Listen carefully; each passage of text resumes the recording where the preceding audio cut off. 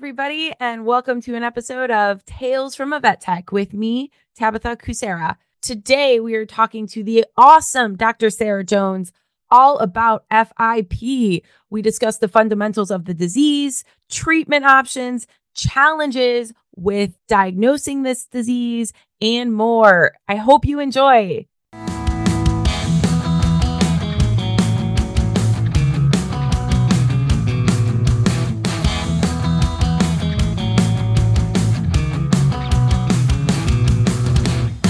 Hi, Sarah. I am so stoked to have you here. Sarah is an amazing veterinarian who is also a registered veterinary technician, and she has done such amazing work with FIP. It's something that we're both really passionate about, but her work has been amazing, and she has some wonderful projects in the works that we will be doing a two-parter on to talk more about FIP. But I figured to get started, if you want to just introduce yourself and let the listeners know a little bit about your career and how you found your love for helping progress medicine for FIP and also help cats with FIP, but also caregivers who are struggling with cats who have FIP. Yeah, that's the hardest. I am actually I can honestly say that I am fortunate enough to never have had one of my own cats have FIP. But I was a technician for a very long time prior to going to vet school. And that's how I know Tabitha. We worked together when we taught at a technician college, and we were lucky enough to meet each other there. But I'm fortunate, never had to experience FIP myself, but I am an avid cat lover. I've had cats my entire life until recently. And as someone who's had lots and lots of cats and worked in shelter medicine previously, I was always really afraid that my cats would develop FIP, as I'm sure it's kind of in the back of every cat owner's mind. Could my cat develop FIP? And so I used to be a technician, and I saw a few cases of FIP as a tech, not many. I don't know if you saw many in the clinic when you were attack. Not in clinic, but we both we're in the animal welfare world too. So yeah. Fair. And so eventually I decided to go to vet school because it was kind of always what I wanted to do. It took me a long time to get there, but I did it. And in my third year of vet school, a classmate said to me, we were just kind of having a conversation about one of the classes I had missed that day, and it was about ethics. And she's like, oh, I asked them about the FIP treatment. I'm like, wait, what? And she's like, I asked, whoever was doing the panel about how they felt about the new FIP treatment. I'm like, what treatment? And she's like, the illegal treatment. And so I kind of stopped her, and I'm like, all right, what the heck are you talking about? So essentially, she filled me in on this treatment that was a quote unquote black market treatment that was curing cats of FIP.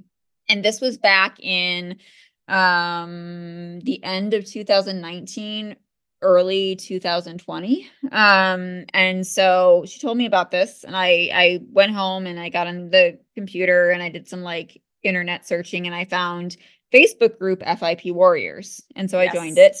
And I just spent several months just kind of lurking, and like I would see these crazy cases. I'd see pictures of cats that were like literally on death's door. These cats looked terrible. And I've kind of documented a lot of them. I can go back and show you pictures, but these cats literally were dying, and there'd be before and after. And then there'd be a cat 3 months later that just looked like a new cat. It was thriving. It was living its life. It was quote unquote cured of FIP. Right. And so around that time, COVID hit. And so COVID, also being a coronavirus, was kind of gaining all this popularity. And so remdesivir was also gaining popularity. And so because COVID hit, my fourth year veterinary school, quote unquote clinics, where we normally be rotating through the clinics, the first 3 months were online. And so ClinPath, seeing how it's a lot of looking at blood work and cells under a microscope, that lended itself to very easily be an online class. And so my online professor at the time, Samantha Evans, she had previously been an FIP researcher. And so I went to her office hours. I'm like, hey, what do you think about this elusive drug? And she's like, wait, what are you talking about? So I told her about, and she'll even tell you, she's like, she started telling me about this Facebook group. She's like, and I almost fell off my chair. Like, and then she started lurking, and I'm like, we need to study this. Like, we need to document that not just these, few select cases in California at UC Davis actually were cured of FIP. We need to document the fact that there's hundreds of cats out there being cured every week of FIP. And so we surveyed those owners. We designed and submitted a survey on this specific Facebook group, and we had owners answer it, and we published that information. So Amazing. That's kind of what sparked my interest in it initially. And we won't talk about all of that today, but you're continuing your work because we all have our niches and we all have the things we love. And FIP is something that is very near and dear to you, and you have really invested your time and knowledge and have connected with so many other amazing colleagues to really progress it. And I'm so excited about your future projects. But with that being said, because everyone may not be familiar, understandably, with FIP, so can you just provide a brief overview of what feline infectious peritonitis is and how it affects cats? Yeah, absolutely. So FIP stands for feline infectious peritonitis. It is a coronavirus. That's just kind of the form of virus it is, which we're all very familiar with at this point in life. That probably, there's different studies out there, but anywhere between 24 and 85% of cats out there will test positive if you test them for this coronavirus. Doesn't mean that they have FIP, doesn't mean that they're ever going to get FIP, but cats that have been exposed to this coronavirus will typically test positive for the rest of their life. And so cats that come from multi-cat environments, whether that's a shelter or a cattery or a rescue or a breeder, they're more likely to have been exposed to it, especially if they were exposed to it at a young age. Kittens shed it more frequently, and kittens are exposed to it more frequently. And cats can actually be positive for coronavirus by 2 weeks of age. So that's how quickly they can acquire the virus. It's they contract it via fecal oral route, and so they can't get it from their mother typically. It's fecal oral. But, most cats that have grown up in multi-cat environments have been exposed to it. And I try and tell my clients when we're kind of talking about FIP, that you can't think of it like my cat had FIP and then the other cats in my household are also going to contract FIP. It doesn't really work that way. It's more each cat that is exposed to the coronavirus, it's their immune system that is going to trigger this systemic inflammatory response that turns into the malignant form of FIP. And so coronavirus, like I said, anywhere between 24, 25%, and 85% of cats will have coronavirus at some point in their life. About 0.4 to 1.5% of cats will ever develop FIP. So it's a very small percentage when you think of the cats out there in the entire world. And so it's just this malignant process that, this usually pretty, benign virus just turns into a very malignant form of, vasculitis. And until 2018, it was uniformly fatal, 100% fatal. So, yeah. What are some common symptoms of FIP that cat, which to be fair, we're focusing only on common symptoms because I have a client currently. It can appear in many different ways. Medicine is fun. And although we have, because a lot of people are like, there aren't many resources on FIP. And me and Sarah were jokingly, positively saying prior to the podcast, there's actually a lot of resources on FIP. I just think people maybe don't have access or are aware of them, but we'll share those later. So we won't get into everything because it can present itself in so many different ways where none of these classic symptoms are being seen, which, to be fair, that's a lot of disease processes. But I think sometimes, I'm sure you do too, especially in animal welfare, where maybe they don't have access to a registered veterinary technician that's familiar with this or a veterinarian, and they see a specific symptom and immediately just go to it. I wish it was that simple, but medicine is fun and complex. But what are some of the more common symptoms of FIP that cat caregivers should be aware of? So the biggest thing to know about FIP is there's two broad categories or two forms. One is what we call effusive or wet FIP, and the other is non-effusive or dry FIP. Wet effusive is a lot easier to spot, Right. to recognize, diagnose.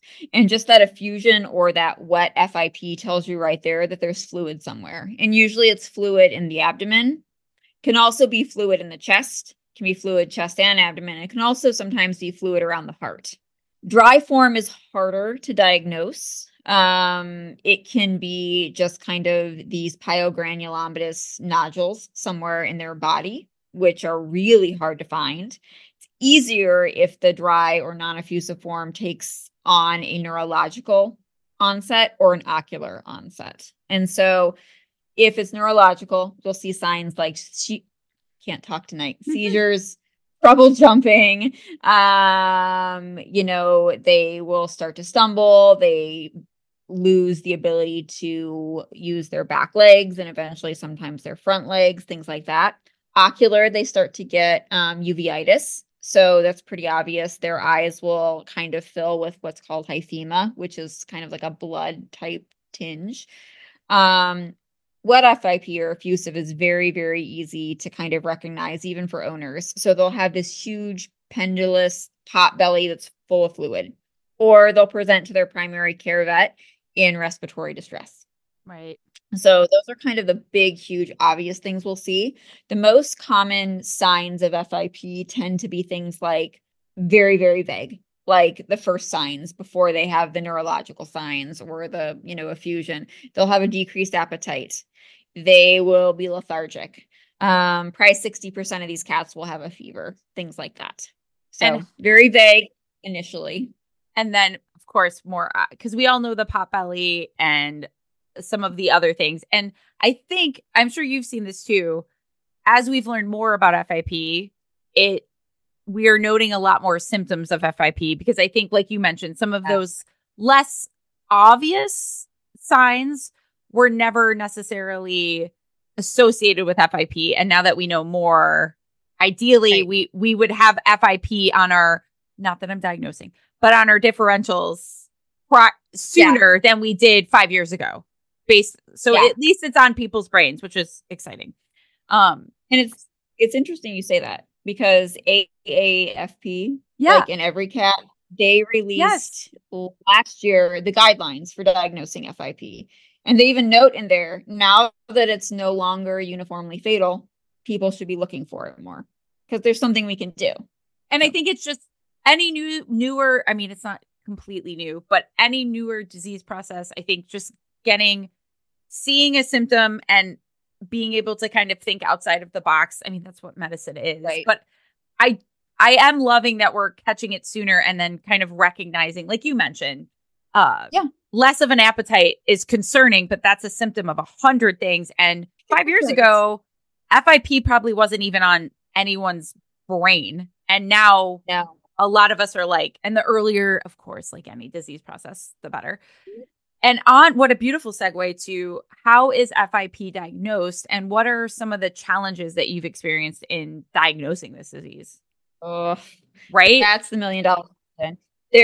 There's no good way. There's the biggest problem with FIP always was that there is no definitive diagnostic test prior to the cat dying to definitively diagnose FIP. You need immunohistochemistry. So you literally need histology samples to definitively 100% diagnose FIP. There's probably 36 tests out there for FIP, but like anything, when there's so many diagnostic tests out there for something, that tells you that none of the diagnostic tests out there are any good. Wouldn't say that they're not any good, but there's nothing out there that's going to help you. And so we kind of look at it like building a case. There are, a handful of algorithms out there that you can find that can help you rule in or rule out FIP, things that make it more likely or less likely. I will say that the effusive or wet form, if we can get fluid if we have a cat that comes in that's under 2 years of age that has a huge pot belly, and we tap his abdomen and we remove yellow, proteinaceous, viscous fluid, we send it off to do PCR on that fluid and it's positive for coronavirus. Yeah. If it looks like a duck and it quacks like a duck, it's probably a duck. So you can say almost definitively and confidently, yes, those cats have FIP, but I have been fooled. I have had a cat that looked exactly like that actually did not have FIP. It had toxoplasmosis. So there's no guarantee it's FIP, but it's more likely. I've had another cat out there that we got fluid. Did an aqueous. I didn't do it. The ophthalmologist did fluid from the eye and sent that out for PCR, and it was positive. And so that cat more than likely had FIP and responded well to treatment. But there's no one definitive test out there. But effusive cats are easier to diagnose. Effusive cats will also have some very obvious blood work abnormalities. I think the biggest thing we think of as technicians, and I know I learned this in technician school many years ago, was high globulins. Yeah. High globulins always mean something bad, either infectious or cancer. And, really, really high globulins are a huge, bells should be kind of going off that this could be FIP, especially in a younger sick cat. High globulins with a high total bilirubin, those cats are pretty strong suspects for FIP. And then the good news, everyone, just like Sarah mentioned, this did used to be essentially a death sentence, actually fairly recently. And the beautiful good news is we're progressing and there are treatments and we're getting actual research on it to be better. And there's becoming more than one treatment, which is also awesome. So on that segue, what are the treatment options for cats diagnosed with FIP? Well, not definitively because it's very challenging. And what is the prognosis with those treatments? It's a great question. And so interestingly, we're even starting to say that the treatment out there could be used as a diagnostic test for FIP. Because if cats are really, really sick and they're, very ill, say you have a neurological cat that can no longer hold its head up and it can't walk and it's having cluster seizures, and you give this drug and it stops and it gets better, that could be a diagnostic test at some point, and so there is a newer medication. It kind of came on the radar in 2018 and 2019 when researchers at the University of Davis started looking at this medication called GS441524.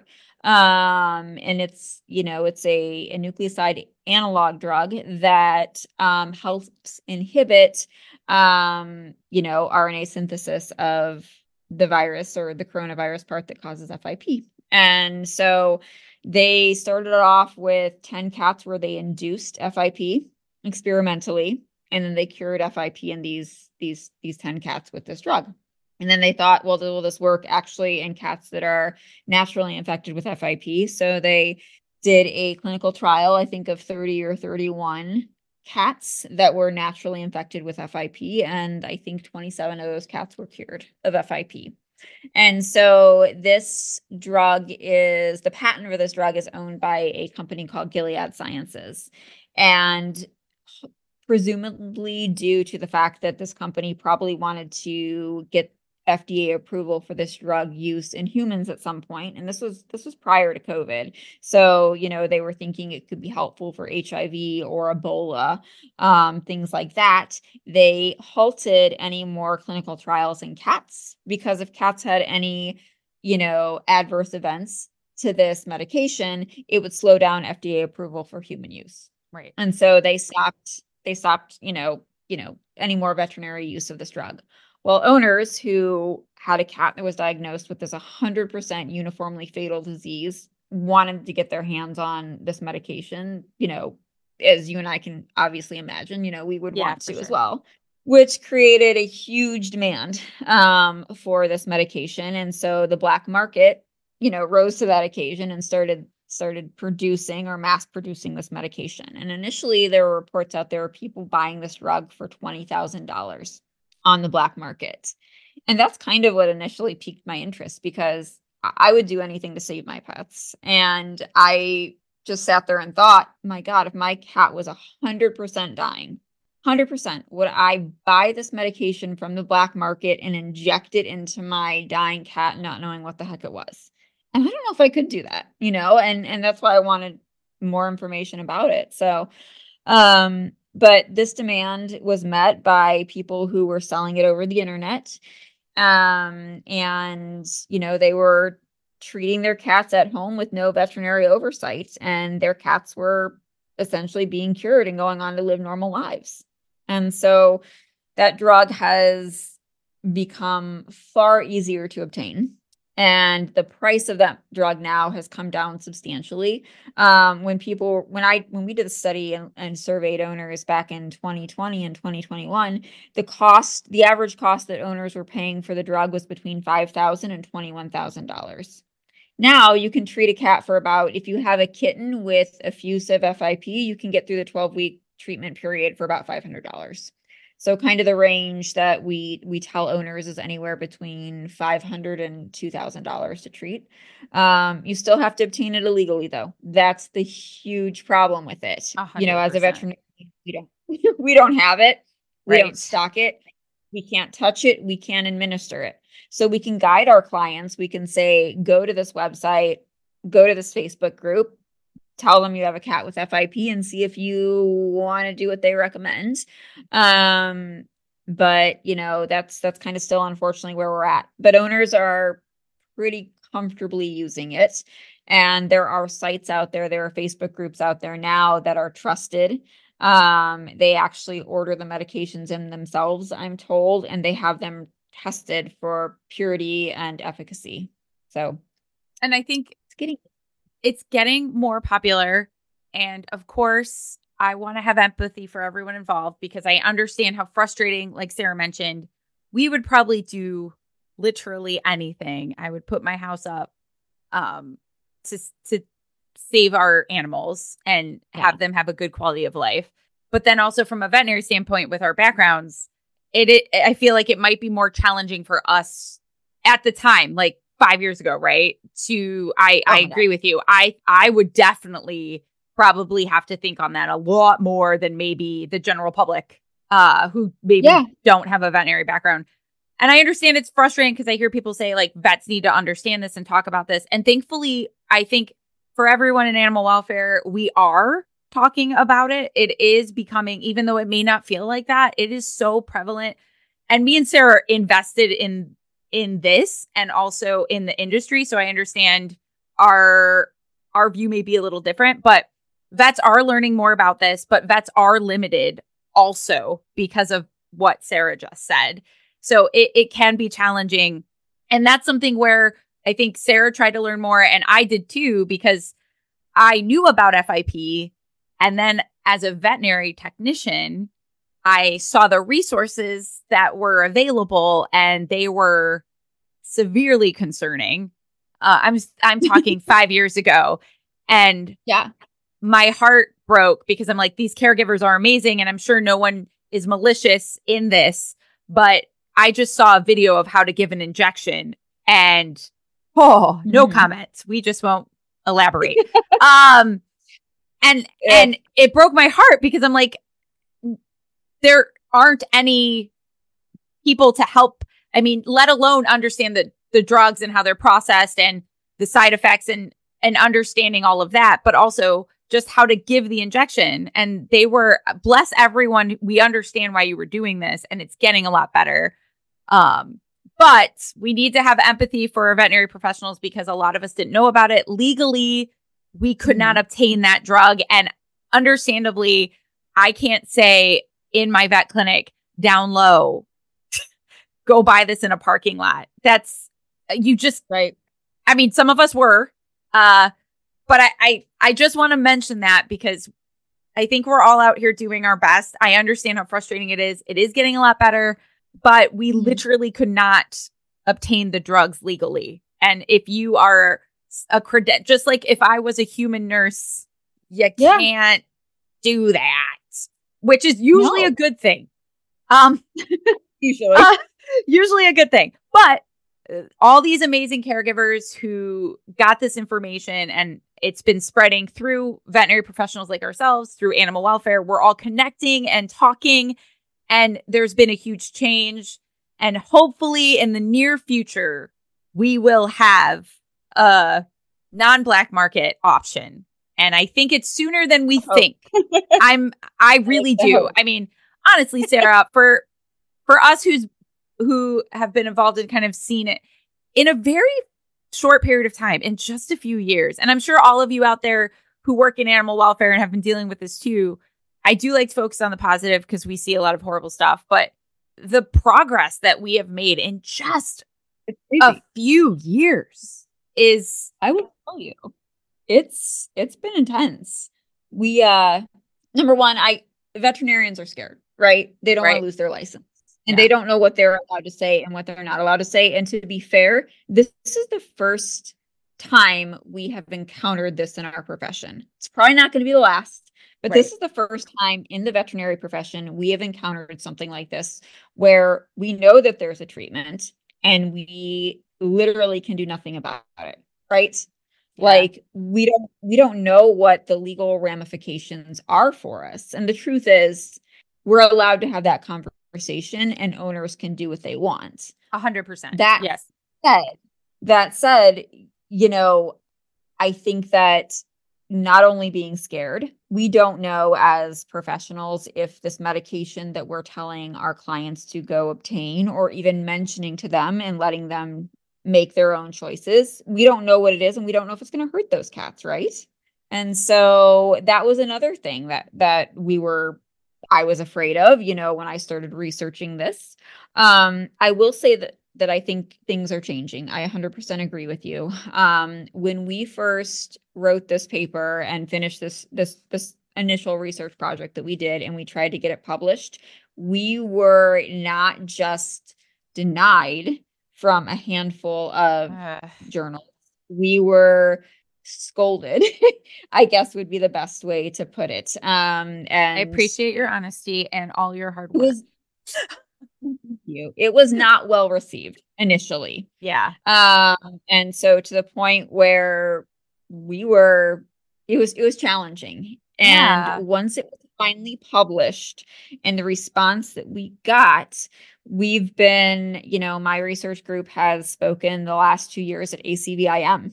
We were asked to speak at a conference in Gainesville, Florida, held by every cat and, you know, AAFP. And so things have changed substantially in the past 2 years as we have a better understanding of what's happening to these cats 2, 3, 4, 5, 6 years, not 6 years, but 5 years out, if they're still alive, if they have any secondary complications, which there are some. And we're still learning about, I'm sure you saw that study. I should know this off the top of my head. Was it a urinary stone? Yes. Oh, yeah. So because any new good, right? We're not saying it's bad. It's just like any other disease process and drug. As we learn more about it, it is important to be educated and know about the possibility. And we're all still learning about that because thankfully people like you and other people who are, again, communicating, working together, getting research. Can you elaborate more on the stone? Because I read this study like a month ago and I already forgot. No worries. So the University of Minnesota, they have a urolith stone lab. And so if you remove any, you know, bladder stone from a pet, you can send it to the university for, I believe it's free. Don't quote me, but I think that they analyze stones for free.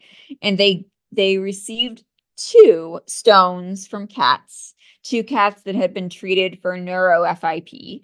And the reason neuro FIP is important here, and I mentioned that, is because depending on the form of FIP, the dose is going to change. And so neuro is the form that requires the highest dosing. And so these two different cats were treated for neuro FIP, both quote unquote cured for neuro FIP, but later developed these bladder stones. And so the stones were sent off to the lab for analysis. And what they actually found in the chemical composition of these stones was traces of GS441524, or the medication that, we're using to treat FIP. And so the stones in their basic chemical composition had this drug in them. And so we do know that it's urinarily excreted. And so in some we cats, still need to know a lot more, but that's yep. Yeah. And if you are go on, sorry. I was gonna say, just some cats are stone formers, some aren't. Oh yeah, for sure. So we're not seeing this profoundly often, but I think it's something we're going to see a lot more of, and we need to be aware of. And so we've kind of already touched on this as far as like getting more information, understanding side effects, understanding the importance of having these discussions and feeling less scared now that we have more resources. Are there any other recent advancements in FIP research or treatment that you find particularly promising or exciting? Oh, there's so many. I love that. See, yay. But I will say things that I think are important, like tidbits out there that I think are important to note. There was a study recently as well that I thought was really interesting as far as, what are we looking at afterwards? And what are these cats doing for 3-4 years down the line? Yes, we're saying they're cured. And what does cured mean? It means that they are no longer clinical for their signs of FIP. And so, the study that we did it was about 400 cats. We asked owners how quickly they saw their cat, how quickly they could say that their cat was improved. And they said it about 1 week. Some people said within 24 hours they saw a difference, and they answered that their cat was quote unquote normal, or the average return to normal was at about 3.5 weeks, 3.5 to 4 weeks. These cats were normal, and the owners said clinically they didn't think that they had FIP anymore. But they're on drugs for 12 weeks, then they're in observation for 12 weeks. Some of these cats relapse, and we kind of wonder, what does that mean? They're no longer on the medication. Are they truly cured? Is the virus gone? And so there was a report out there of a cat. And I'll just kind of share some of the snippets of it. And this was kind of recent. It was a post-mortem examination of a cat. Unfortunately, this cat had passed away. This cat had previously been diagnosed with ocular FIP. This cat was actually diagnosed with ocular FIP via immunohistochemistry, which is the only way we can actually truly diagnose it, the only definitive way to diagnose FIP. And this was after enucleation of the affected eye. So that eye was sent out for immunohistochemistry, and this cat was definitively diagnosed with FIP. Cat was treated for 12 weeks with GS therapy, went on to be quote unquote cured. And then 240 days after, stopping treatment and being cured of FIP and living his normal cat life, he died in a road traffic accident, is what they say.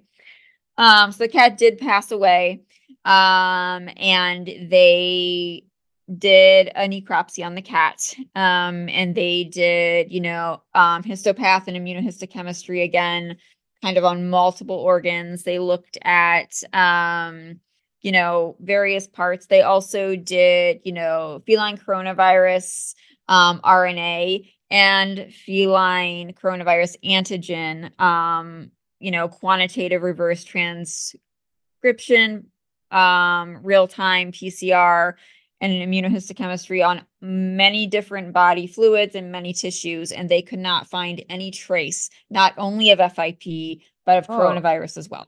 So zero evidence that this cat ever had coronavirus itself. So I think that that's really interesting because it documents that this cat was emphatically cured. There was no traces of this virus, even in the benign form in his body. So I think that's one interesting thing. Another interesting thing out there is that, injection is kind of what we think of when we think of giving this medication. It's an injectable form. The reason we think of injectable forms is because it is more cost effective. But there are oral formulas out there as well. And so we've looked at the group I do research with had submitted oral medications obtained from the black market as well as injectable medications obtained from the black market. And they were submitted to actually be analyzed to see what was actually in these products. And the amount of GS that was reported to be in these products actually the amount and the concentration we found in these products was actually higher than what was even reported on the bottles. And so I think it's important to note that, yes, you're buying your medications over the internet from strangers, but a lot of these drugs, when actually sent to a third-party lab, have been analyzed, and basically what they're telling you is in them at least at the concentration they're saying, if not more. That's reassuring. In some ways, yeah. And that there are oral options. Yes. And yeah, the more we learn about this drug or the drug and the disease process, we're going to have more options. Because I know as a veterinarian, I always like to ask about how do you support your cat caregivers emotionally and practically when their cat's diagnosed with FIP? Because thankfully we know now that it's not a death sentence, but it's a horrible news. I can't imagine. And then the giving the injections, obtaining the medications, giving the injections, there's so much involved. It's such an it's so draining, I'm sure. I can't even imagine.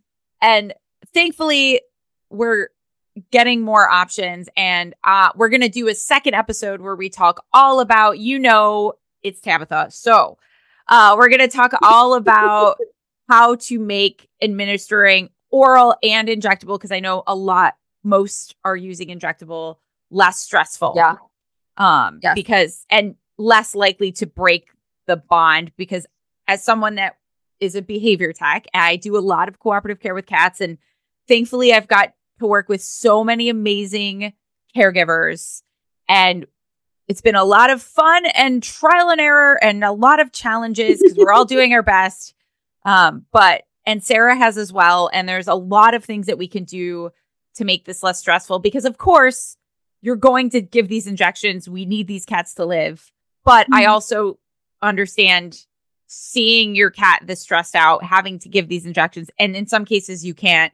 And the human animal bond breaking, the severe physical, and there's a lot. And thankfully we're going to talk all about that on a second episode, but I rant. How do you support cat caregivers emotionally and practically when you are talking to them about their cat with FIP, or you may even be the veterinarian that they're working with that helps to, not with a definitive diagnosis sometimes, that helps to provide that diagnosis? And so it's important to note that right now, I will tell you that the oral form is as effective as the injectable. And so preach. That is probably one of the most exciting bits of information out there. And I don't think that there's anything out there uniformly, specifically published looking at that. But, we did our study with the 400 some cats, or 393 cats. Some used oral, some used injectable, and there doesn't seem to be a difference in cats as far as their prognosis or their long-term outcome is, whether you use injectable or the oral. The only problem with the oral medication is it's not as cost effective. And that might be one of the hangups. And that's kind of one of the big things. The other big thing there is that you worry if they're truly terminally, like if they're very ill, if they're in the hospital and they're non-responsive or they're not eating, it's hard to get oral medications in them. And those first few days, injectable may be better, especially if there's compromise to the barrier of their gut and things just aren't moving as well as they should be or absorbing like they should be. But past those few days, I don't think that there's any problem in using the oral. I work in specialty medicine, and I have seen, and I don't know if it's because I'm looking for it because I'm so passionate about it, but I have seen a lot of FIP cats. I've probably seen, I haven't been a vet for very long, but I've probably seen and diagnosed close to 20 or 30 cats in my, 2.5 years of practicing medicine. So I think that's a significant amount of cats for a disease that we don't see that frequently.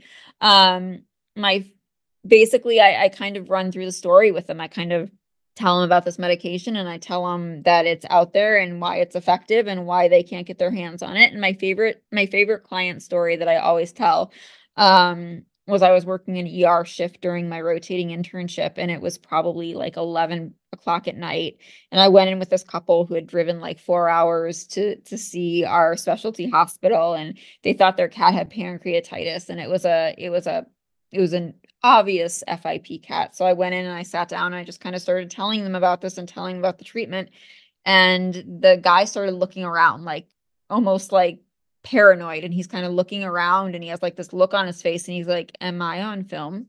Are you filming me? Is this a joke? Is this a prank?" Oh, And I was like, gee. "No." But it sounded so crazy to these poor people whose cat was ill that, hey, guess what? Your cat has this fatal disease. Oh, guess what? We can treat them. But oh, guess what? You have to go down the road to a parking lot and meet a stranger and buy the medication in a paper bag. And so if you think about that, you're being hit with so many different things at once, right? Your cat's sick. Your cat could die. Your cat might live. You have to give this injection that's going to burn like hell. The pH Yeah. of this medication is like between 1.4 and 1.6. That's battery acid you're injecting under the skin every 24 hours. Sometimes Yeah. if they're really sick, every 12 hours for the first week or so. And so it's so much. The cat's going to run, it's going to hide, it's going to cry. You visually are witnessing your cat deteriorating and dying in front of your eyes. And so it's so stressful. We did a follow-up survey study on some of the cats from our initial study and some of these owners. And, a third of the owners said they didn't know if they would do it again because it was so emotionally stressful or damaging to their bond with their cats. But I think what's important to note is that there are ways that we can make it more comfortable for cats. If oral medications are an option financially for owners, I think it's a good way to go. Gabapentin goes a long way, as far as just patient compliance as well as patient comfort. I think it's really important that we always prescribe something that makes the cat more comfortable when we're giving these medications, as well as making it easier for the owner to do it. I think different vets have different levels of comfort as far as what they will do to support owners. But I know myself and my technicians, we will teach owners to give a sub-Q injection of saline. I think that that's one way we can do it. We can't give the medication, but if owners are going to be doing this at home, I think it's important to be supporting them. And so answering their questions like we would answer the questions of somebody who has their cat recently diagnosed with diabetes, there's no difference. Or chronic kidney disease, and we're teaching them to give sub-Q fluids under the skin. I don't think there's a difference in teaching, owners or lay people how to comfortably and appropriately administer medications at home. And so I think that's the best way I can support owners: monitoring blood work, answering their questions, and supporting the cat. So the cat has FIP, but the clinical signs of FIP are kind of vast, right? They're going to have a decreased appetite. They might be febrile. They might be nauseous. They might, have, fluid or swelling around their chest and things like that. So we support the cat in any way that we can. So do we need to use Mirataz to help them eat, anti-vomiting, anti-nausea medications, things like that? Love it. Answering their questions, addressing the symptoms Yeah. that you can. And I think being transparent I am someone that is very transparent with my clients. And I think Yeah. that it makes them bond to me more, but also feel more comfortable. And it's okay, I think, for veterinary professionals out there who may not be Mm-hmm. comfortable with talking about this for a variety of reasons. I love that story that you shared. It's because it's challenging, but I think I never even thought in my head, right? Because by the time I'm involved, these Mm-hmm. things have been discussed, but I never even honestly thought of it from the perspective of this cat came in. We already have to tell clients that their animals are very ill, which are very challenging conversations. Of course, Yeah. we want to support them. But then if I went to the hospital and the nurse was like, this is what it is, and you have to go buy this in a parking lot, I don't know what I would do. So it's interesting to me because that story, I never even thought of it from that perspective. So thank you for sharing that. But also for veterinarians who may not be comfortable or confident talking about this, what would you, but they want to support and they want to do what they can. What would you recommend for that veterinarian professional to do in that moment? Of course, we're going to talk about some of your favorite resources that they can at least help clients find to learn more, and then they can actively learn more as well. But what else would you recommend for them? So if they're faced with their first FIP case and they're not really sure how to handle it. Right. And they're not sure, or a client comes in and says, my cat's experienced this, and maybe they've been on some groups and have some knowledge, but it's challenging and they're upset too because they're not sure what's going on. And they essentially ask the vet for this drug, because I understand from the general public's perspective, they may think that we can have access to it. So how would you handle those types of situations? I think a lot of clients, and I've heard from various vets, and I've been asked myself, can we have remdesivir? Right. Because essentially remdesivir, once you take remdesivir, it actually goes through a first pass and it becomes the more active GS441524. So, what we're actually treating FIP with is actually a more active form of remdesivir. And so remdesivir is just conditionally licensed in the United States. In the United Kingdom and Canada, they're using remdesivir for cats. It's not an issue. I guess I shouldn't say Canada. I think I want to retract that. Oh, that's okay. In the in like the UK and Australia, they're using remdesivir for cats. They're able to get it.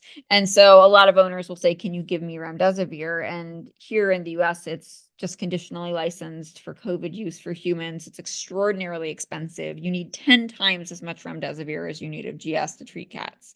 And so I think vets get kind of hung up on the fact, well, no, we can't get our hands on remdesivir. That's really the only legal thing I can get my hands on. I'm not sure what to do.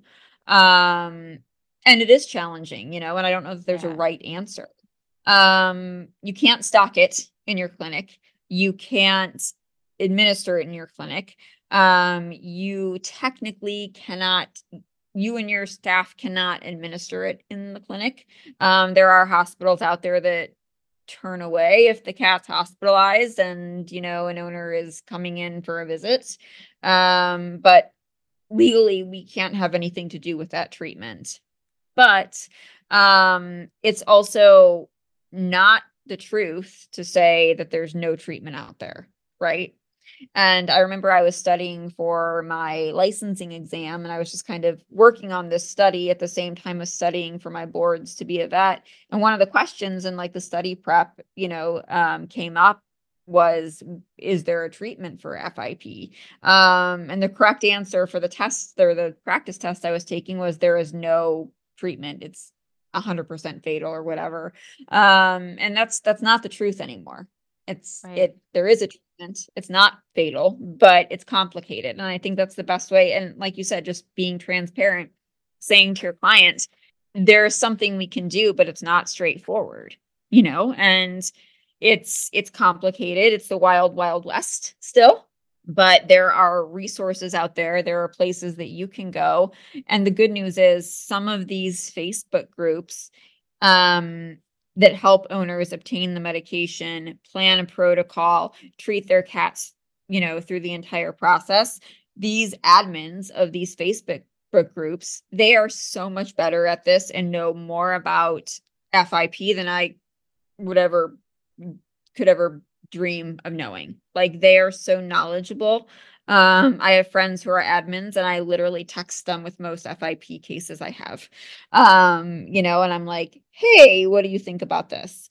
And so the good news is they are so supportive and helpful to the people going through this, because they have, 5 new cases a day every admin out there. They're helping these owners through it. And so they've seen everything. They know how to not just help them through it medically, as sad as that is for us in the vet field, being like, go listen to these people on the internet. Don't listen to us. Yeah. It's, goes against everything we've always said, but they're so supportive and they know how to not just physically get the cat through it, but emotionally get the owners through it too. Yeah, I think that having other people just alone, right? Having other people to talk to and support you throughout this. Because also, even the people who are well educated in it, which there aren't as many because it is all these things are newer. It can be and changing every day. Yeah, and it's changing. It's changing every day. I think it could be. I can't remember what I was going to say because it's a late night. But I was essentially saying that it could even be challenging for them because they're still learning every 5 seconds, and it's like anything. It's a lot of trial and error and a lot of experience, along with. I know that they go above and beyond and take in all the information, all the new studies, all the new webinars, all the new things that are coming out. So you do have support. There are resources. And for you, Sarah, because there's a few that are my favorite, but your favorite is way more important. What are your favorite resources for people? And this goes for veterinary professionals, animal welfare, or maybe you're at home struggling with a cat with FIP. We're sending love to you and your cat. You are not alone. But what would your go-to resources be? Yeah. And so that is probably the most important question because all we can do is say, I think your cat probably has FIP.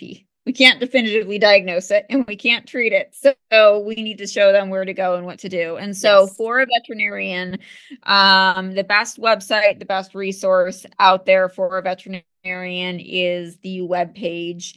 It's FIPvetguide.com. That's going to be a place for veterinarians to go to really brush up on everything. It's managed by a good friend of mine who I do research with. And then as far as for owners and veterinarians, anyone listening who needs help with their cat, there is a website and then there's a Facebook group. They're the same thing. The Facebook group is going to be faster, but the Facebook group is FIP Global Cats on Facebook. You go on there, you post, hey, I think my cat has FIP, and then you check your messages. An admin will message you and help you through the rest of the process. But that FIPglobalcats.com is also a web page if for some reason you don't have access or you don't want to be on Facebook. There used to be FIP, there still is FIP Warriors, but the Warriors and the people who now have FIP Global Cats, they were all once the FIP Warriors 5.0 and they've parted ways. And so we recommend FIP Global Cats.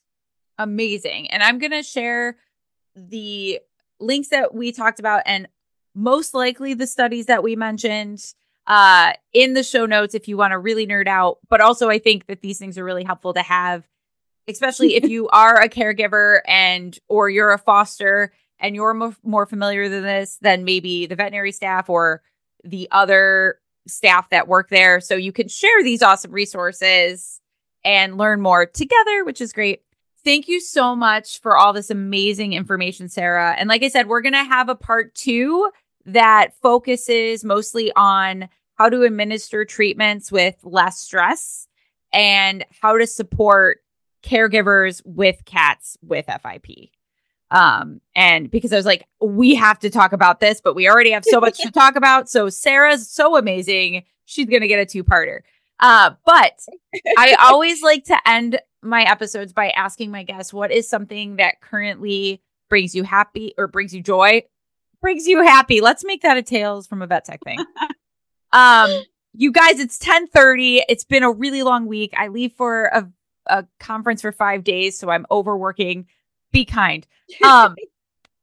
But what is something that currently brings you joy? Something that brings me joy is I haven't talked to Sarah in a minute because our schedules are so mental.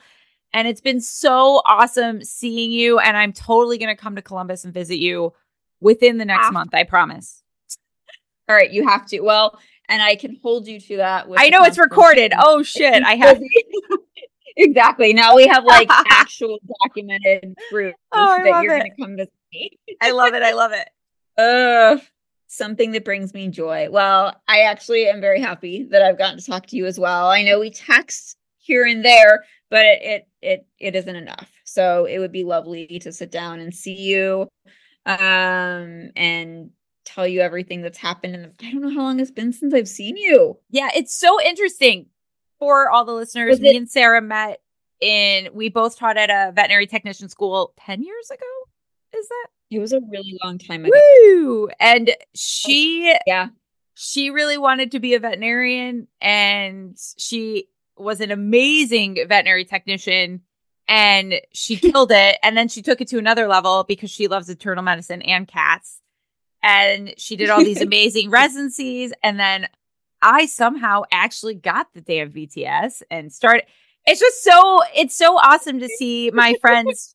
You talk about these things that you want to do and you're doing it. And I'm so fucking proud of you. Like I'm so proud of you. You killed it. Just sitting outside, like the first day we met, like we shared like hummus. Do you remember that? Oh yeah. Oh my God. Yes. We sat outside and I was like, I'm going to be a vet. And you're like, I'm going to be a behavior VTS. And we actually, look at us. That is so funny. And we're still friends. We just need you, everybody out there knows how it is. You love everybody. We just have to make more time for our friends and family always, even though we love our jobs, but it's important. Well, thank you so much for being here, Sarah. We will definitely have you back on and share all those amazing resources. Thank you for your time and all you do. Oh, thank you. Thank you for having me.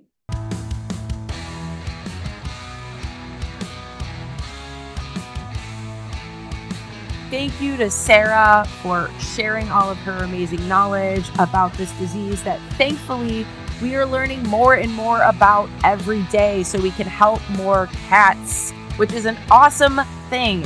Stay tuned to part 2 of FIP discussion with Sarah Jones, and I hope everyone has an amazing day.